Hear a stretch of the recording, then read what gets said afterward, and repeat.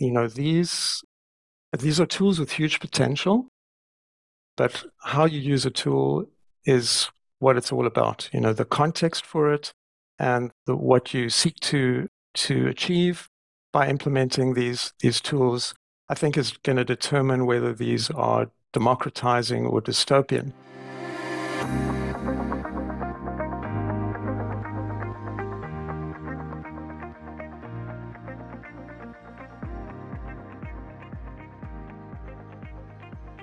My name is Graham Howarth, and it gives me great pleasure to welcome you to this brief trailer or spoiler where I'll be speaking to Gary Kantor, who's our speaker, or one of our speakers, at our 16th Ethics for All, which is going to be held on the evening of Thursday, the 19th of October at 7 in the evening. So I'll be speaking to Gary, finding a little bit about him, a little bit about AI, and a little bit about his talk. So Gary, welcome, and thank you very much for joining me today. Thanks, Graham. It's a pleasure. Looking forward to our chat. Now, my understanding is that you are South African educated at the undergraduate level anyway. Maybe you could just give us a little bit of background about, your course to date through medicine. Sure. It's a bit of a long journey, crossing the Atlantic a couple of times, but I'm a UCT graduate. And like a lot of my sort of contemporaries, I did eventually, not long after qualifying and working a little in Zimbabwe, where I was born and grew up, I headed over to North America and I actually spent 16 years over there, including 6 years in Canada, part of that in Western Canada, doing sort of a rural general practice, which is pretty interesting. I ended up doing a residency in anesthesia in Toronto, and then migrating south across the border to what I thought were better opportunities in the United States. I spent 10 years in Cleveland, including the Cleveland Clinic, and in a big academic medical center over there before coming home to South Africa, which was initially meant to be a 1-year sabbatical, time off for good behavior. But then we sort of, liked being back home in Cape Town, particularly, and all that it has to offer, and sort of the challenges of a different kind of medicine in many ways. See some things the same. And I brought some, ideas and experience back with me that I thought I could transplant into the local environment. So I was primarily a clinician, as I said, in general practice and then training and then 10 years in a big medical center. But along the way, I got interested in a couple of things that maybe, of relevance to the presentation that we're going to do next month, particularly around quality and systems and the role that they play in the outcomes that we want to have for our patients. And having a fairly strong nerdy streak in me, I got sort of very interested in information technology, and we're talking, a couple of decades back in the early days of the internet and all of the sort of e-health, m-health, all of these labels that got attached to things that I think we think of, these days as inherent to everything in life and to medical care a lot. And then we're going to talk about artificial intelligence, which is the latest generation on that. So I'm giving you, my story in brief and the intersection with some of the interests that I think are really exciting and interesting and going to shape the way we practice medicine in the coming years. So would you see yourself as an anaesthetist if I was to say to you what specialty? I mean, when did you last give an anesthetic in anger? So actually, I was at Somerset Hospital this morning, public hospital that's pretty close to where I live. I was in theatre this morning. So this is I'm trying to keep myself honest. And I think, one of the risks of people who get into IT and technology things in general is that they kind of lose touch with the reality of medical practice. So I did take a bit of a break from clinical practice, but I'm back in it. And it's really exciting to actually hang out in a teaching setting with younger people and learn from them and learn with them and sort of contribute some things that I've learned over the years about practice. But actually, I'm learning a lot every day that I hang out in theatre with registrars. And you asked me, am I an anaesthetist? So there's a little bit of jargon or language involved in that question. I think you're being provocative, as you promised you would be.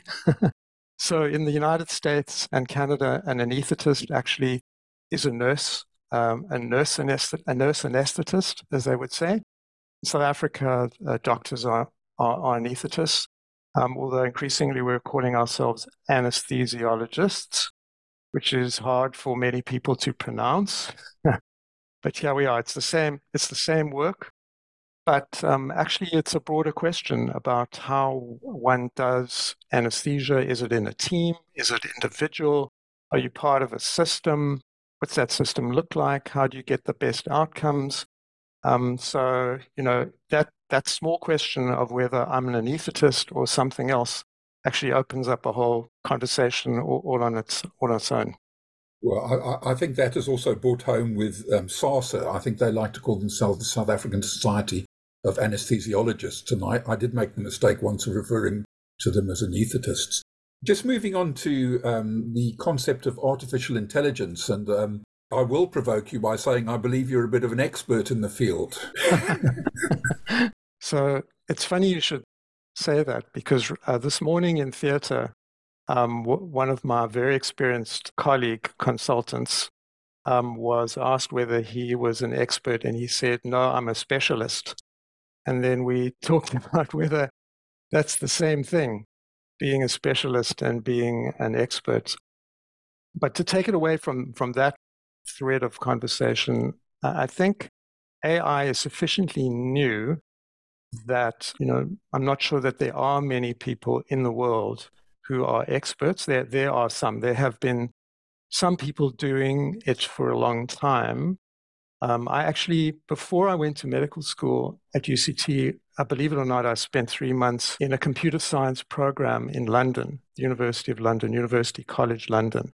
So I did have, as I said, this sort of nerdy technology-oriented streak, which a lot of anesthesiologists have. So I was in on the very beginnings, late 70s, and I learned to program in a programming language called PL1, which stands for Programming Language 1. So that gives you an idea of how far back this goes. And one of my friends from that BSc program in computer science, was interested in artificial intelligence all the way back then and started a career in it. And that career, I have to say, he might agree or he might disagree, was relatively unsuccessful, because these ideas around AI have been a little bit of science fiction, and then they seemed like there was a possibility they'd come true, and people worked on it for decades and decades. And what's happened just in the last few months, actually, is a form of AI that we'll talk about in the presentation, that seems to unlock a whole lot of the potential that people only imagined or thought was possible 20, 30 years ago. So there are some people who've been along on that journey for decades, and I think you'd call them experts. But I think most people are just beginning to grapple with the potential for this new kind of AI.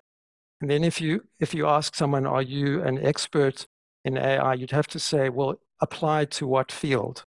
So we're obviously we're interested in, I think we should be interested in its implications broadly for society, as doctors, and as custodians of a healthcare system. But AI in healthcare brings its own sets of unique questions and complexities, because we're working in very complex systems, and we know that when you try to put technology into a complex system, it very often doesn't take shape the way you wanted it to, or give you the outcomes that you intended, or even at the cost that you hoped it would come in at. So we'll talk a bit about some of that, because I think those are really important systemic questions. And although I'm not an expert in AI, I do know something about healthcare systems, having been working in them one kind of or another, public, private, South Africa, North America. So I've seen some variety, and I've seen some commonalities, and hopefully we can all learn together about how to do this well. So this is a bit of a trailer for your talk itself, and I take it in the background that you're sort of making a distinction between task-based and possibly the new sort of growth area of generative AI, and I'll just leave it there because I'm sure it'll be touched on in the talk and how these may play a role in the future. Now, just moving on briefly really to the ethical issues, because after all, this is ethics for all. I suppose one of the questions is, you know, as with other technologies that have been introduced and that are expensive, is this an exciting development that can help us, you know, help the disadvantaged and, you know, improve care in South Africa? Or is it merely going to exacerbate the distinction between the haves and the have-nots? I'd be interested in your thoughts on that. Well, that is the big question. So can I give you a simple answer to that? I think it depends. It depends on leadership. And, you know, these are tools. These are tools with huge potential, but how you use a tool is what it's all about. You know, the context for it and what you seek to achieve by implementing these tools, I think, is going to determine whether these are democratizing or dystopian. But to give it a positive note, I think there's huge potential to level things up, because in Africa, Southern Africa, in all of our contexts, there are huge disparities, obviously, between public and private sectors in South Africa and across the continent. But I think even on both sides of this, there's an opportunity to improve care. I think one of our main issues is shortages of skilled personnel, and AI inherently brings new capabilities to all kinds of specialists and generalists. So we'll talk a bit about radiology, where a lot of this is happening, and ophthalmology, which is actually a lot about imaging as well, and the potential for you know, better care to fill the sort of skills gap and knowledge gap with AI. And we'll talk a bit about cancer screening and the potential there.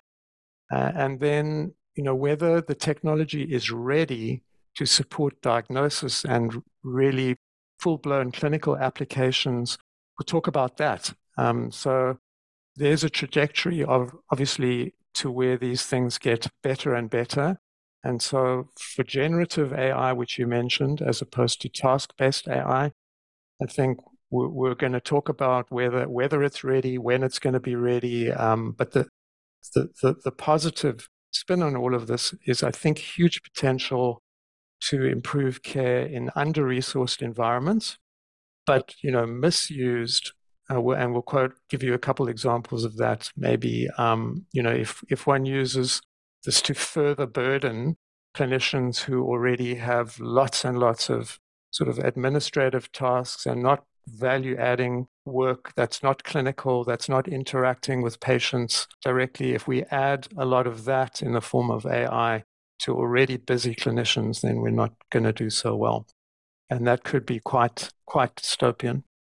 Right. Well, thank you very much for that. I mean, personally, I think, I know we refer to them as our cell phones, but I'm more and more starting to think of my little cell phone as my exobrain. And I think if we can get AI working through that exobrain, then we can spread the word quite broadly. Now, I'm going to leave you with that, Gary, because I think we've come to the end of our chat. I'm very grateful to you for the opportunity to chat to you about it. Hopefully, we're going to entice people to come and listen to your talk itself. I know, unfortunately, you won't be there. It'll be a pre-recorded talk, but I'm really looking forward to it. On that note, I really would like to invite all of you listening to this trailer, or teaser, if you will, to attend our Ethics for All event. It is the 16th one. It's on Thursday, the 19th of October at 7 in the evening, and I look forward to hosting the event and hopefully seeing you there. I'm Graham Howarth. I've been your host, and thanks very much for listening.